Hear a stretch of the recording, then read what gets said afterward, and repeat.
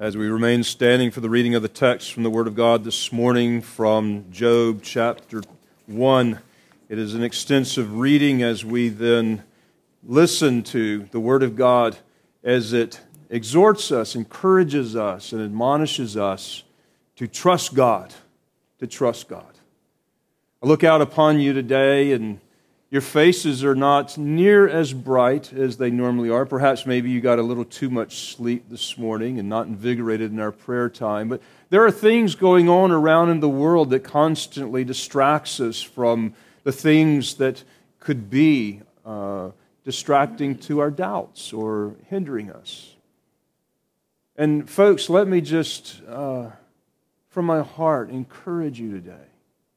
The Lord is with you.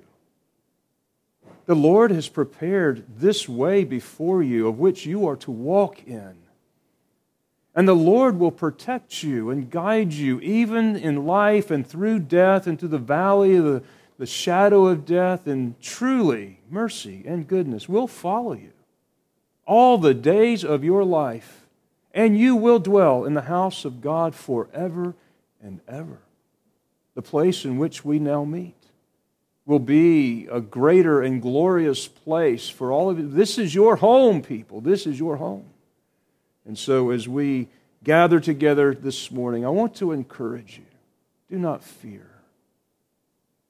I know that there's going to be temptations to fear and to let some news get us down, but don't let the fear control you.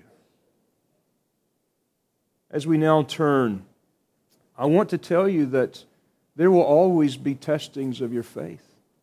There's always going to be threats going on around us. And there was threats in the garden before the fall. How many threats there are that continue much after the fall.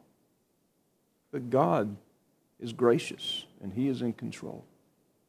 As we now come to Job chapter 1, we've had an extensive amount of reading of the Scripture already, because I believe that the means of grace will sanctify and cleanse, and it will be that which is the good news that we need to replace so much of the things that are entertaining our minds. Hear the Word of God beginning at verse 1 of Job chapter 1. We'll continue all the way down through verse 10 of chapter 2. There was a man in the land of Uz whose name was Job. And that man was blameless and upright, and the one who feared God and shunned evil. And 7 sons and 3 daughters were born to him. Also his possessions were 7,000 sheep, 3,000 camels, 500 yokes of oxen, 500 female donkeys, and a very large household, so that this man was the greatest of all the people of the East. And his sons would go and feast in their houses, each on his appointed day, and they would send and invite their 3 sisters to eat and drink with them. And so it was, when the days of feasting had run their course, that Job would send and sanctify them, and he would rise early in the morning and offer burnt offerings according to the number of them all. For Job says, "It may be that my sons have sinned and cursed God in their hearts." Thus Job did regularly. Now there was a day when the sons of God came to present themselves before the Lord, and Satan also came among them. And the Lord said to Satan, "From where do you come?" So Satan answered the Lord and said, "From going to and fro on the earth, and from walking back and forth on it." Then the Lord said to Satan, "Have you considered my servant Job, that there is none like him on the earth, a blameless and upright man, one who fears God and shuns evil?" So Satan answered the Lord and says, "Does Job fear God for nothing? Have you not made a hedge around him, around his household, and around all that he has on every side? You have blessed the work of his hands, and his possessions have increased in the land. But now stretch out your hand and touch all that he has, and he will surely curse you to your face." And the Lord said to Satan, "Behold, all that he has is in your power. Only do not lay a hand on his person." So Satan went out from the presence of the Lord. Now there was a day when the sons and daughters were eating and drinking wine in their oldest brother's house, and a messenger came to Job and said, "The oxen were plowing and the donkeys feeding beside them, when the Sabaeans raided them and took them away. Indeed, they have killed the servants with the edge of the sword, and I alone have escaped to tell you." And while he was still speaking, another also came and said, "The fire of God fell from heaven and burned up the sheep and the servants and consumed them, and I alone have escaped to tell you." While he was still speaking, another also came and said, "The Chaldeans formed 3 bands, raided camels, and took them away, yes, and killed the servants with the edge of the sword, and I alone have escaped to tell you." And while he was still speaking, another also came and said, "Your sons and daughters were eating and drinking wine in their oldest brother's house, and suddenly a great wind from across the wilderness and struck all 4 corners of the house, and it fell on the young people, and they are dead. And I alone have escaped to tell you." Then Job arose, tore his robe, shaved his head, and fell to the ground and worshipped. And he said, "Naked I came from my mother's womb, and naked shall I return. The Lord gave, and the Lord has taken away. Blessed be the name of the Lord." In all this Job did not sin or charge God with wrong. Again, there was a day when the sons of God came to present themselves before the Lord, and Satan came also among them to present himself before the Lord. And the Lord said to Satan, "Where do you come from?" And so Satan answered the Lord and said, "From going to and fro on the earth and walking back and forth on it." Then the Lord said to Satan, "Have you considered my servant Job, that there is none like him on the earth, a blameless and upright man, one who fears God and shuns evil? And still he holds fast to his integrity, although you incited me against him to destroy him without cause." So Satan answered the Lord and said, "Skin for skin, yes, all that he has a man will give for his life. But stretch out your hand now and touch his bone and his flesh, and he will surely curse you to your face." And the Lord said to Satan, "Behold, he is in your hand, but spare his life." So Satan went out from the presence of the Lord, and he struck Job with painful boils from the sole of his foot to the crown of his head. And he took for himself a potsherd with which to scrape himself, which he sat in the midst of ashes. And his wife said to him, "Do you still hold fast to your integrity? Curse God and die." But he said to her, "You speak as one of the foolish women speak. Shall we indeed accept good from God?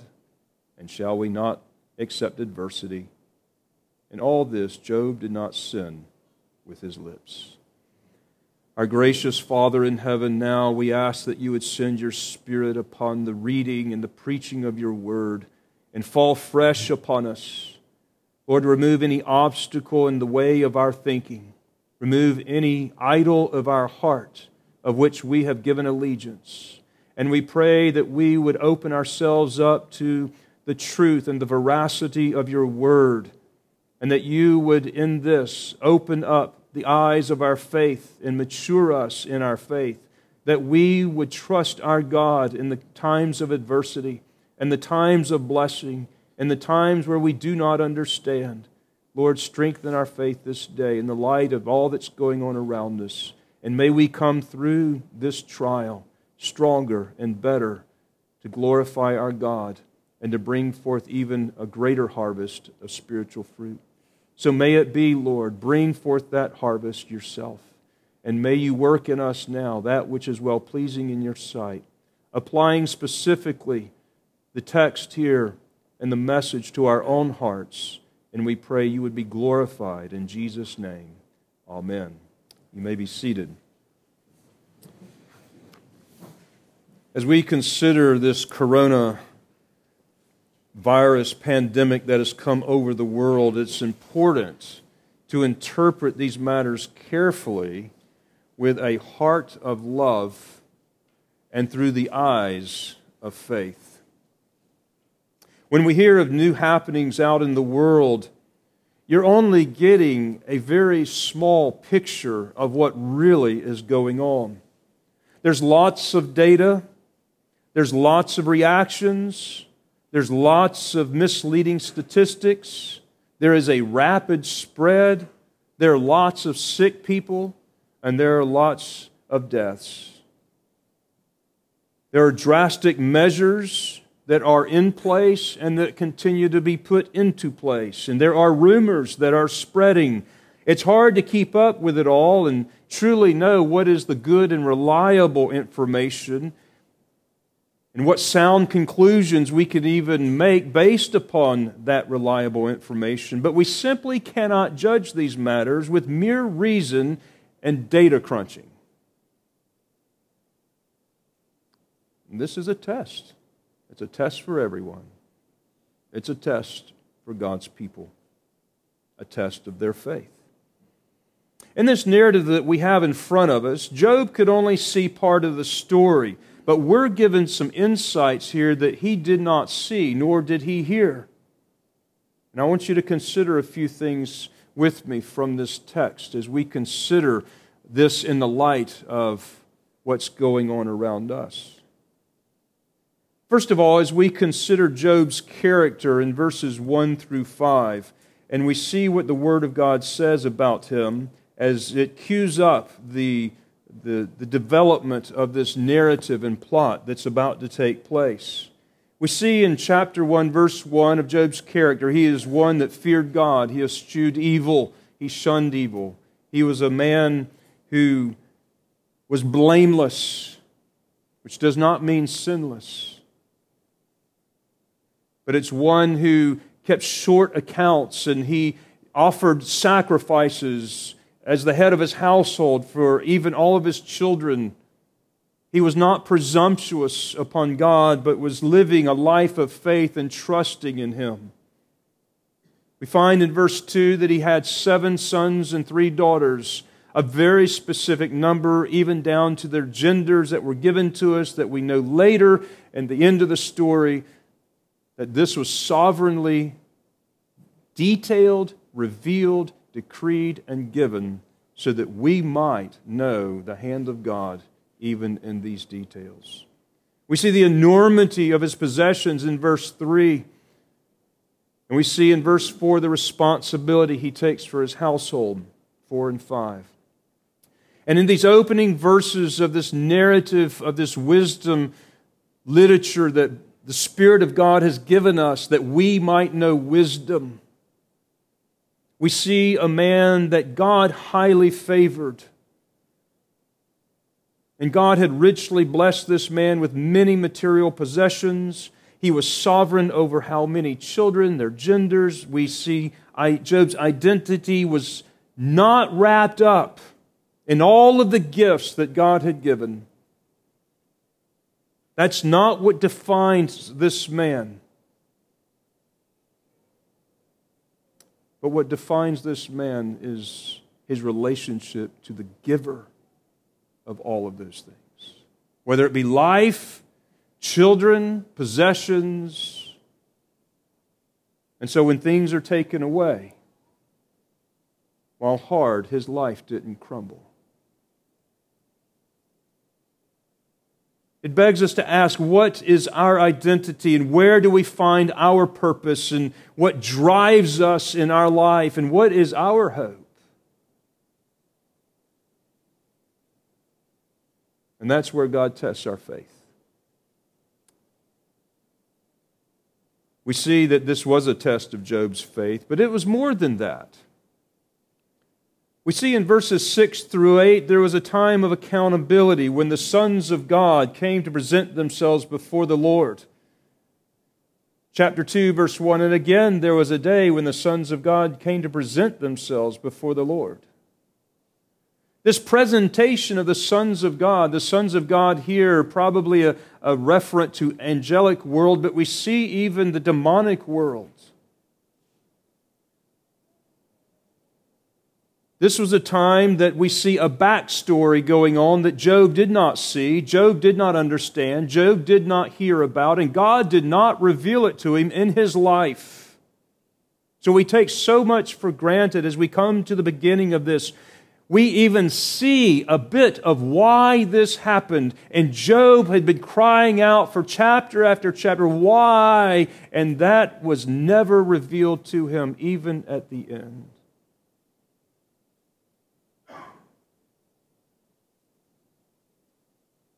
Satan, we find, was among the sons of God that then presented themselves to him. Now, we should not understand this as Satan storming into the presence of God, but we should see this, that Satan was summoned to give an account. There was a reckoning and accounting that was going on with the angelic realm, and we don't know much about it, but we do know that Satan did not storm the presence. He was not there flippantly. He was not there uninvited.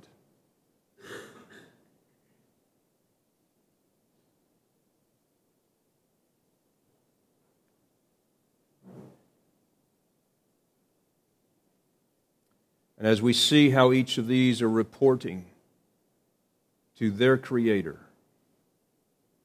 we understand that they are not left unbridled in this world to do whatsoever they please.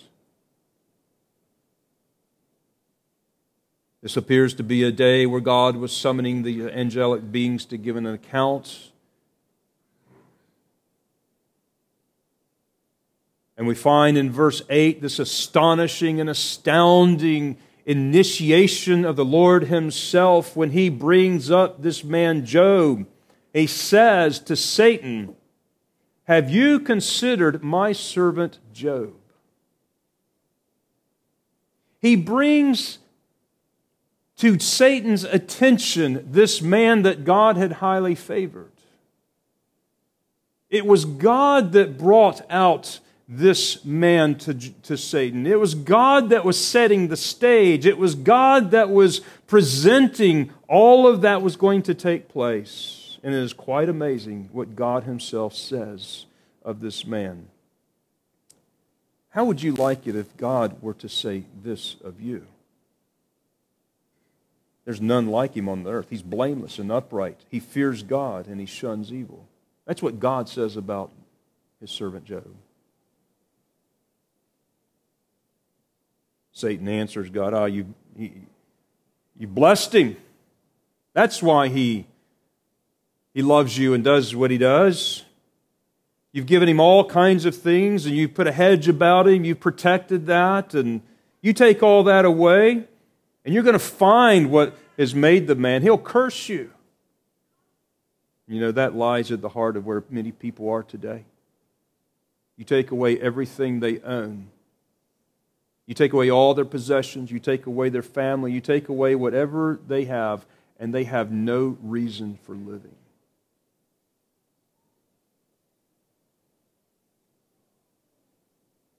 For so many people, this is true.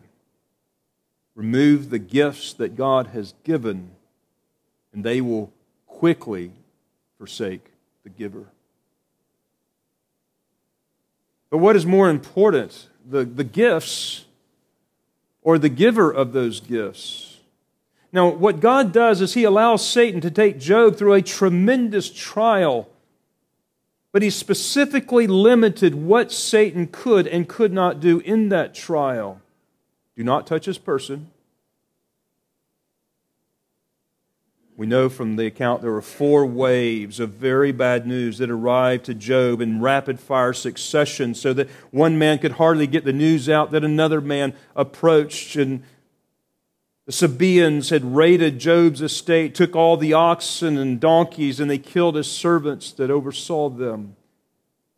And as he was breathing hard, another one comes in. He says, "Your fire falls from heaven." Could that be lightning? What fire is it? We do not know. But it burned up all the sheep and the servants. And as he was still panting and out of breath, a third one comes and says, "The Chaldeans raided and stole all the camels and killed all of the servants." And then a great wind, and one who came to report of it, blew over the house where all of his children had assembled for the feast and killed them all. Everything that had been accounted for in verses 2 and 3 was now gone in a very short time. It was sudden, it was shocking, and it was incredibly tragic. Now consider these bad things that happened to Job. behind those wicked raids of the Sabaeans and the Chaldeans, and behind the fire and the bad weather that brought this swift and terrible destruction, was Satan, who ordered it all to destroy everything that Job had. And behind Satan was God,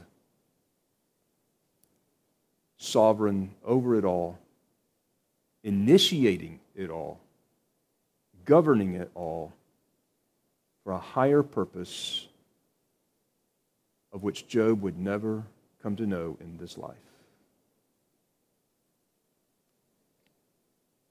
God was behind it. In all this loss, Job blessed God and did not curse Him. We have the second episode. Again, we see in chapter 2, verse 1, that there's an accounting that takes place. And in this accounting, God again brings up Job to Satan. "Ah, have you considered my servant Job?" Now Satan is allowed to touch his person but not take his life. Again, we see the controls that God puts upon Satan of what he is allowed and what he is not allowed to do. And what Job was going to experience was going to be quite agonizing for some time. This is not something that would be a brief time in his life. This is not something he was going to recover from really quickly. But there was going to be a wilderness journey through which our brother Job would endure for the sakes of us all. We will hear him lament in the coming pages, even lamenting of the day in which he was born. And again, Satan, with all of his evil and malignant and malicious intent and superpowers, could only operate within the specific limits that God set for him. He could not go beyond what God said, no matter how much he would want to and how much he tried. He couldn't do it.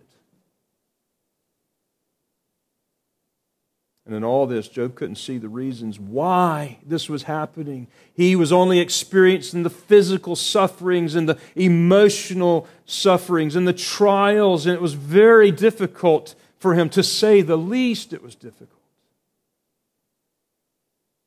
And yet out of this narrative, even in the first couple of pages of this 42-chapter book, there are many lessons for us to consider this morning.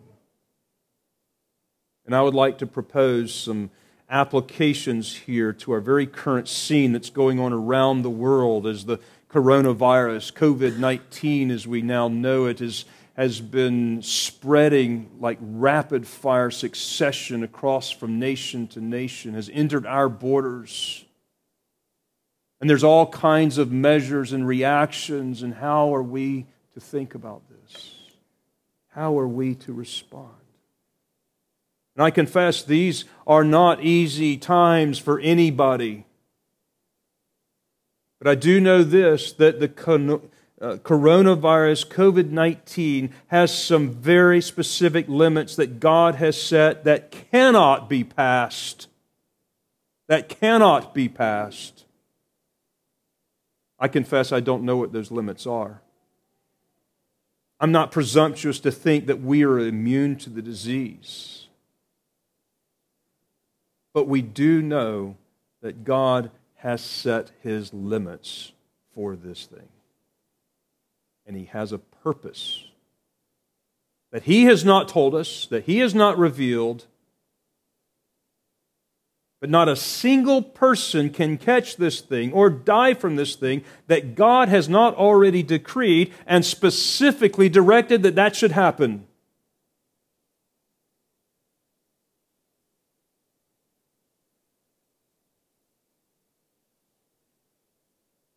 Many times God can keep His people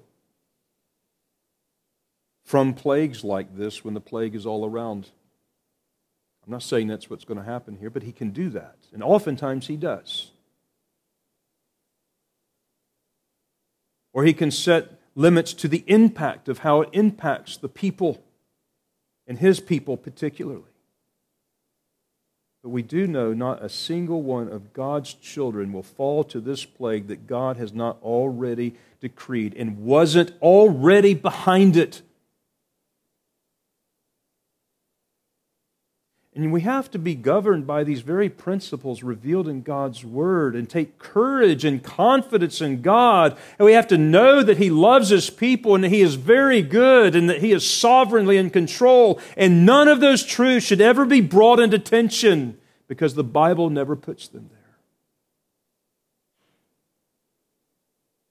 We must not view and interpret these matters merely as natural things that will simply take their course with no respecter of persons. You are disallowed as God's people to do that.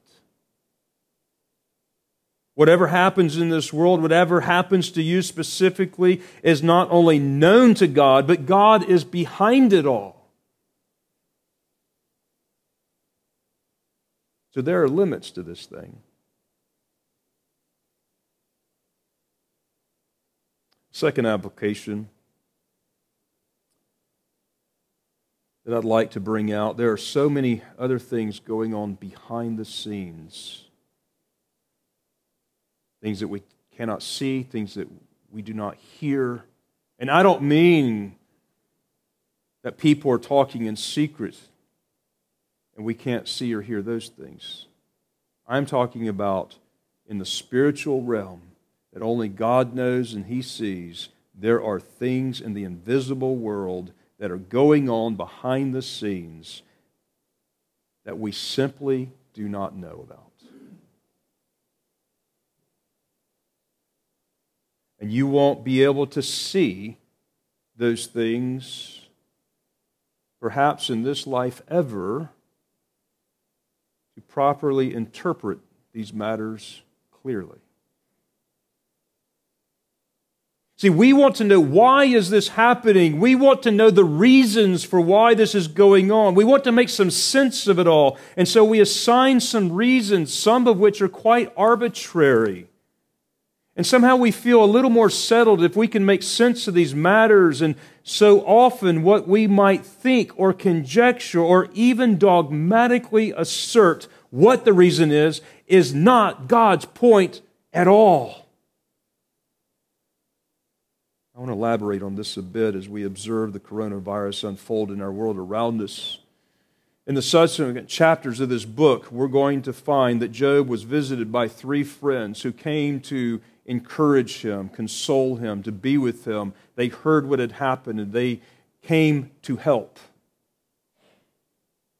Each in his own way, as they began to sit and try to figure out what was going on and they didn't know what to say, all of their mind and all of their theology began to come out and they could speak and what they would speak all had a variation on a particular theme. But they interpreted the fallout that had happened to Job was God's act of judgment upon him. And they constantly called him to repentance for the sins that he had committed that brought this calamity on himself. That was the reoccurring theme. They could only see one obvious answer to Job's dilemma. It was because he sinned, and God judges sin. So therefore, God is judging him for it, and that's why all this has happened. His friends would conclude, so Job, repent of the sins, and God will remove the calamity. Now, their theology was right in the sense that God does judge unrighteousness, and He chastens unrepentant sinners, and He even chases His people for their unrepentant sins. Their theology was right as a general principle that God does do these things, and sometimes that is what is happening when God brings calamity, but that is not what was going on with Job.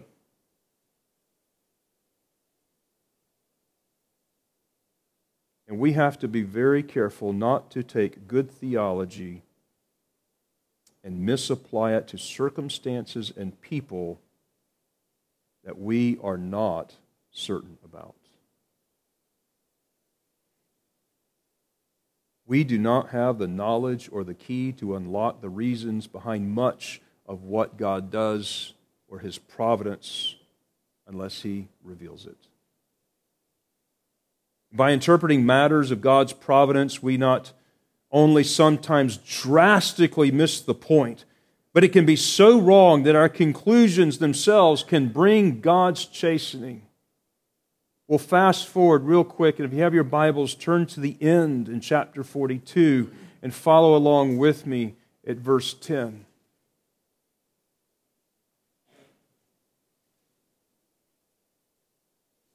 Job 42, verse 7 through 10.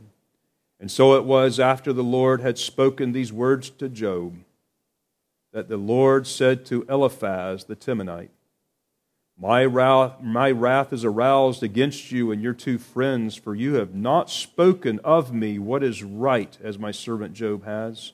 Now therefore take for yourselves 7 bulls and 7 rams, and go to my servant Job, and offer up for yourselves a burnt offering, and my servant Job shall pray for you. For I will accept him, lest I deal with you according to your folly, because you have not spoken of me what is right, as my servant Job has. So Eliphaz the Temanite, and Bildad the Shuhite, and Zophar the Naamite went and did as the Lord had commanded them, for the Lord had accepted Job, and the Lord restored Job's losses when he prayed for his friends. Indeed, the Lord gave Job twice as much as he had before. God called their conclusions and exhortations to Job folly and very displeasing to him. And he was angry with them. I have friends and colleagues that are calling this coronavirus the judgment of God. I have cautioned them against such dogmatic, specific assertions. We don't know exactly the reasons. Judgment, perhaps, in some ways, but I really don't know. But I would say if we hear but one godly saint fall to the ground from this virus, can we so assert that it was God's judgment upon him? When judgment for God's people was paid on the cross of Calvary in Christ Jesus. We do know this, that God is behind every detail, including all of the panic, the overreactions, the economy, the spread of this thing, the nations of those who are affected and those who are not. Those who are dying from this and those who will not. And for us to know why He is doing this completely misses the point. Many would be calling us to confession and sins and repentance and seeking God's face in the light of this virus. And you know what I say to that? Amen. God's people should always be doing that. When is there ever an exception for us not falling on our face and repenting of the sins of our own sins and the sins of the world and the church and asking God to cleanse and forgiveness? We are always called as the royal priest of God to be bringing in these matters in the blood of Jesus Christ before the throne of God until the day of redemption and the glory is revealed in the coming of Christ. This should be so habitual in your life that it should never be a new exercise or an activity you put on in times of crisis. But it should be such a part of our life and prayer life that when times of crisis come, we're already in the habitual habit of doing this and living according to the grace of God, knowing that for a moment that God would remove His grace or mercy, we would be as dust. We can only come before the holiness of God through the blood of Jesus Christ, confessing our sins, of which we fall so short on a daily basis.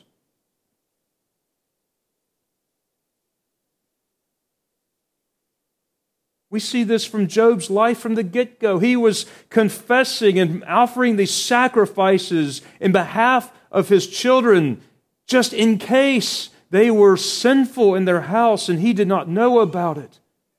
He was constantly calling upon God habitually, day after day, in this life of confession and repentance and trusting in God. That's why he was called blameless. Not because he didn't sin, but his life was a life of such a constant confession and repentance and faith in God that when the day of calamity came, he could stand in the day of evil. John Calvin says, the beginning and even the preparation of proper prayer is the plea for pardon with humble and sincere confession of guilt.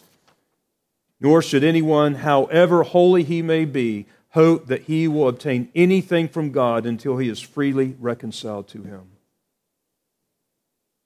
So yes, we ought to be repenting. Yes, we ought to be confessing our sins. You ought to do that every day of your life and every time you go to the Lord in prayer. Every time. So what do we know? What do we know is that through this trial of faith, God revealed so much more of Job's sinfulness to himself that he had not previously known. Now, God calls him blameless, but not sinless, and yet there was a lot of things that Job had to learn, and he had to learn of God, and that's why finally when God broke forth in those questions in chapter 38, which went all the way through the end of the book, Job, where were you when I created the world? How is this done? Why does the ostrich do these weird things? Why do you do it? Tell me if you know. And the implication was, well, God knows, and there's no way I know. I don't know these things. And all the time, God is saying to Job, yes, Job, you don't know, but I do. And my wisdom is absolutely perfect, and my sovereignty is absolute over all of my creation. I cause things that you would say would just be weird, but there's a reason for it. My ways are not your ways.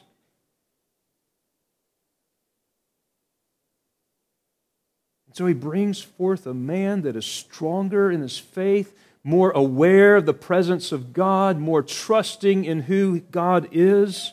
And seasons like what we are going through with this virus are times for us to evaluate, to get on our knees, to grow spiritually, to confess our known sins, but also to ask God to reveal those that are not known.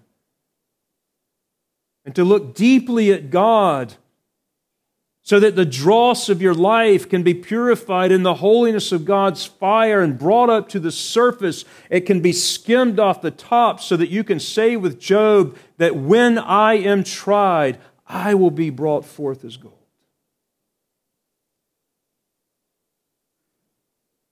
And God is at work in the world and in our lives in ways that we do not understand, and we cannot figure out His wisdom.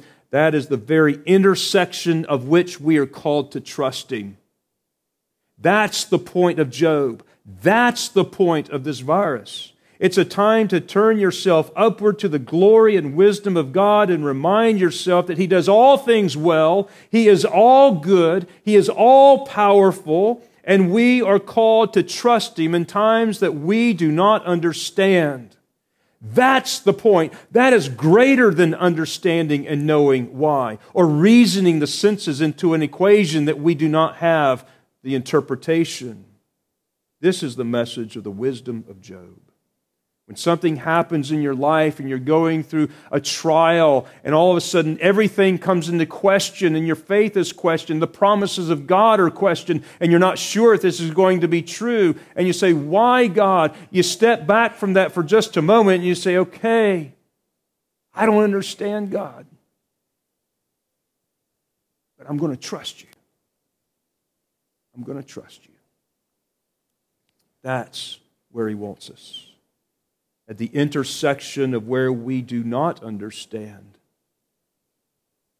and we have to trust Him. This was an intense season in Job's life. It did not go away very quickly. There was no quick fix for it.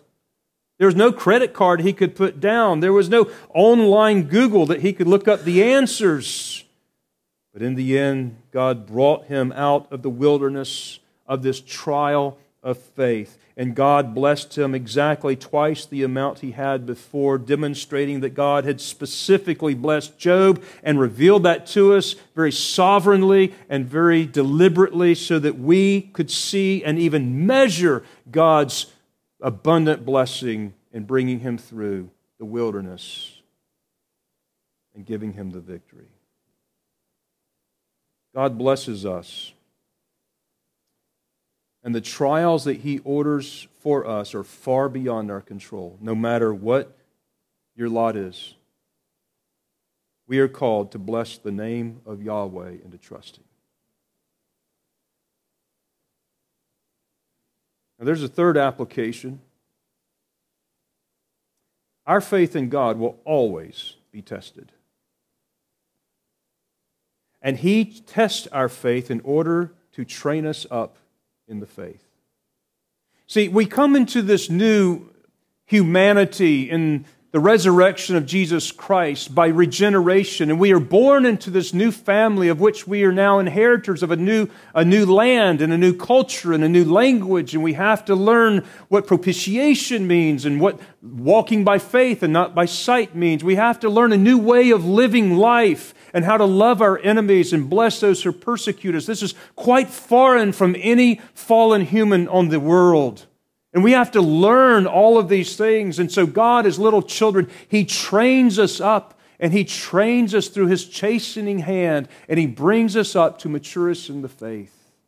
By the way, God's chastening is not judgment. It's child training. When your child disobeys you, you do not execute justice upon your child. No, you acknowledge he's a sinner. You point him to Christ, who is his way of salvation, and you chasten him up in the faith. You raise him up in the nurture and admonition of the Lord. Yeah? And when God chastens us, we know that He's doing it because we are His children. See? But God's going to test our faith. He's going to test our faith to prove our faith to Himself,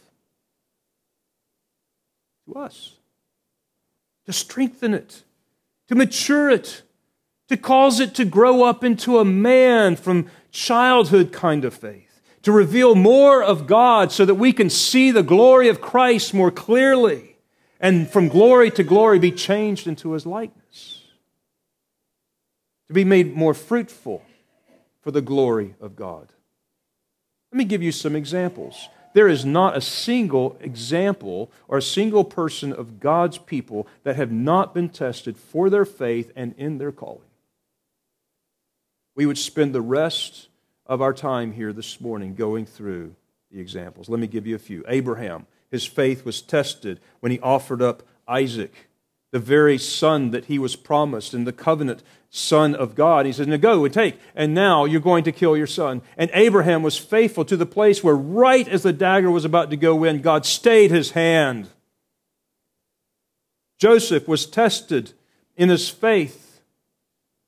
He was sent off into slavery in Egypt, and it was difficult. For 17 years, he would be under the trial of God in order to mature him so that he could be the second highest reigning person in the land and be used as the instrument of God through which He would preserve the 70 people, and that would grow into a couple of million, of which would be delivered from Egypt 400 years later. And by faith, he says, and when you go, take my bones with you.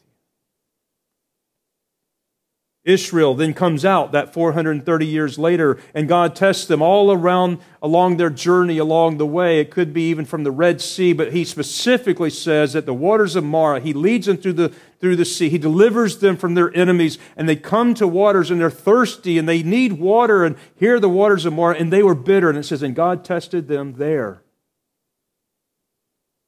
And they complained. They found fault with God, and they sinned with their mouth. All the while, just around the corner, unknown to them at the time, was Elim, the oasis with 12 springs of water. And folks, in your life, when you come to the bitter waters of Marah and those trials overwhelm you, there is always Elim behind the Marah. There's always Elim. These are cleansing times. These are proving times.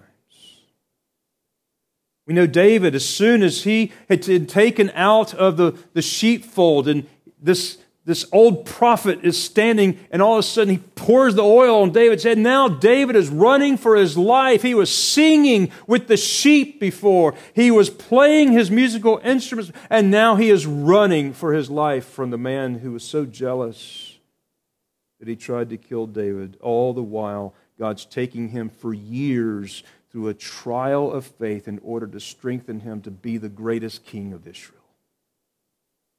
David died an old man. He had seen many battles.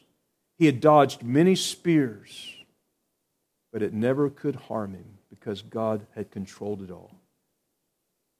Daniel, faithful, blameless. We don't have any negative thing to understand about Daniel's character, though we know he was a sinner. But he, along with Shadrach, Meshach, and Abednego, greatly tested, even to the place of death on numerous occasions. And that which we would call as the natural order of things, throwing into a lion's den, the lion, God shut the mouth.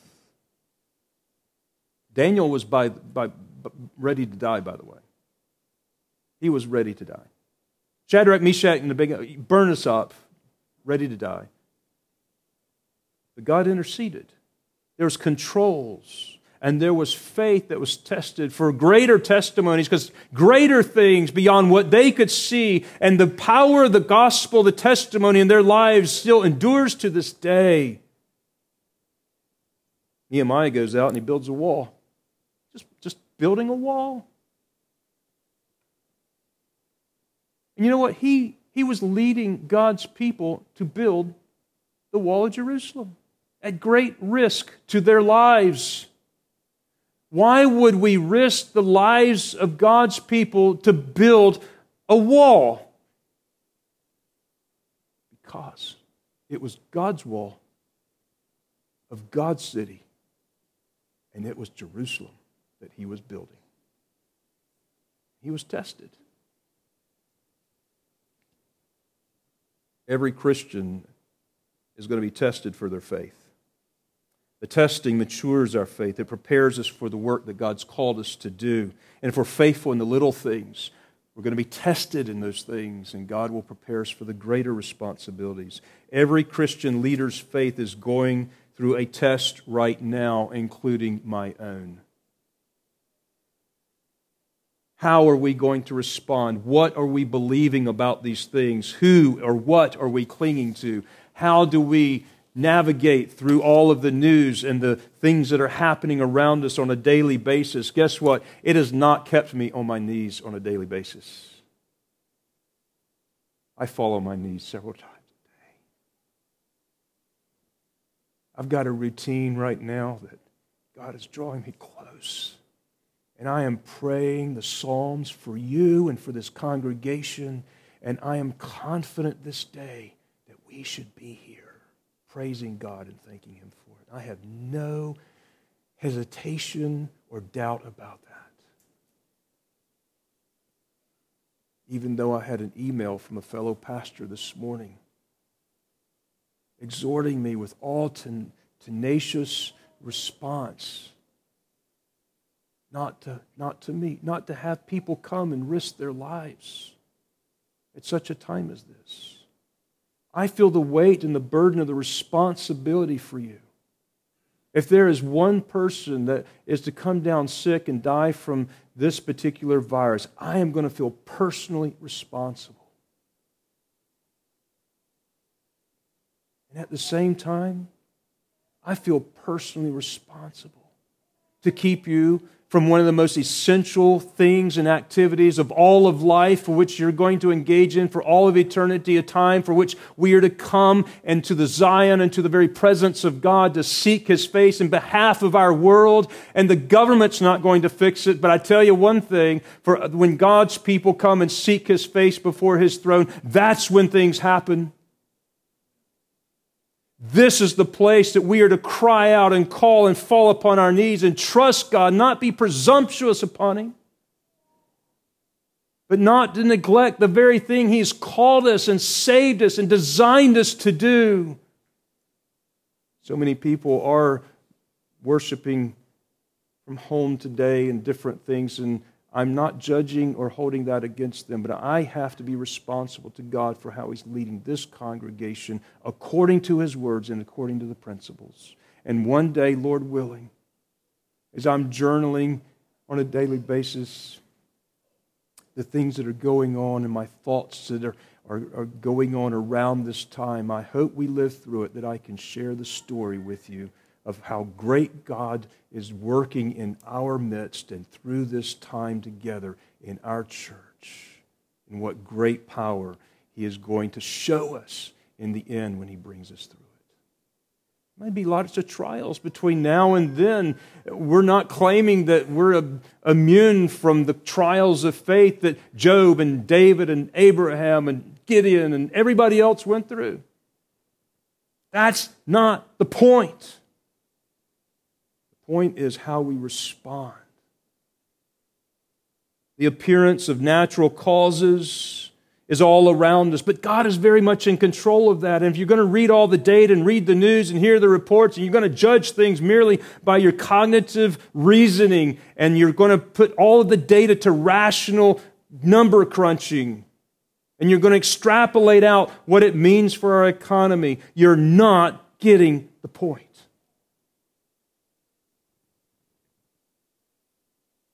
Point of testing is when something like this challenges every ounce and every quarter of our being and thought.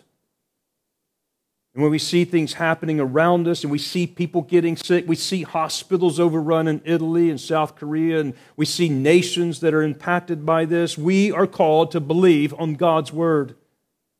And what we observe seems to be a tension in what God's Word says, and when that tension comes, it is a place in which we do not understand how to reconcile it, and neither are we called to. We are called to trust God. That's the message of Job.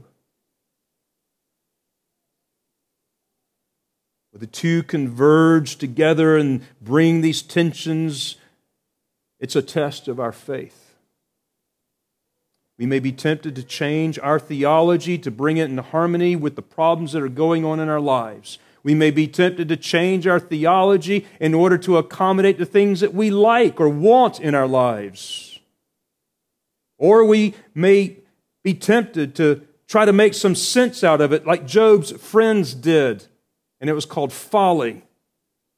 Or we can trust God, leaving the reasons to Him, not demanding to know the reasons why, and let that faith train us up and strengthen us in the promises of God in all of Scripture, so that we can see the evidence of those things that are not seen.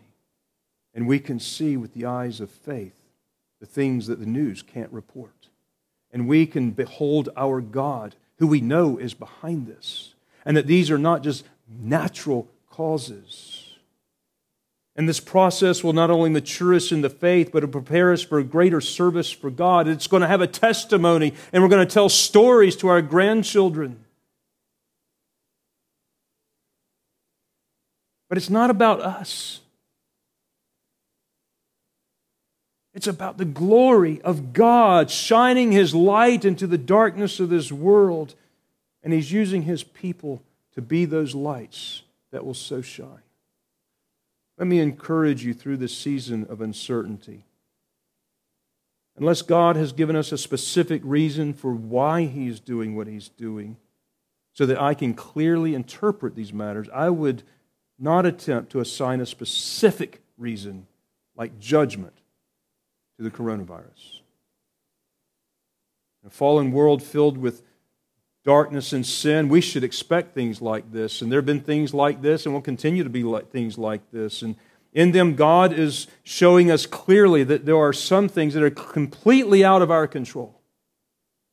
There are some general principles that I think we can apply, and God will use this to draw His people to Himself. We will be in further deep repentance and confession of sins, and we will be praying and on our knees for us and for the world. But through it all, we need to be grateful and thankful, because God will use us to glorify Himself. This is a trial of faith for us all. But let me also encourage you to let this be a time when you're on your knees and in the Word more than you are in the reports from the world. Spend time in those Psalms. Read about the trials of faith that God brings to His people through His Word and in His Word, and see how He delivers them. Look to the promises that you can claim by faith and ask God for the faith so that you may claim them. Cry out to God, repent of your sins, and cry out to God for the sake of others, and have compassion. Pray for your leaders, and pray for each other. And this can work so spiritually productive in our lives in helping us put our petty differences aside to love one another. It gives us a new perspective of really what is important in the essentials of life. It helps to sift through what the values are and what our identity is wrapped up in.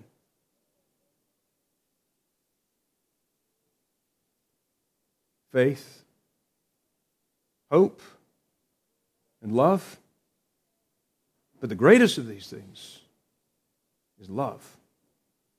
But faith and hope are also abiding virtues. And when we are tried, may God be pleased to bring us forth as gold. Amen. Our gracious Father, we pray that you would take our minds and our hearts and begin to use them and sanctify them in your word, and we call out to you to make this time and this season of uncertainties of the world something now that we are very certain about, and that is you are in control, and there's nothing that can harm us beyond what you have not already decreed, and that you are very good, and all things will happen for our good and to your glory. Whether through the trials and difficulties and sadness that may be forthcoming, or through the great victories and delivery, Lord, our life is not wrapped up in the things we possess, but it is wrapped up in the God whom we love. And we pray, O God, to strengthen our faith and strengthen our love and strengthen our hope and bring forth a greater goldness and purity of these virtues that you have implanted in our heart through Jesus Christ by your Spirit. Be glorified in the coming days and continue to give us wisdom. And we pray these things in Jesus' name. Amen.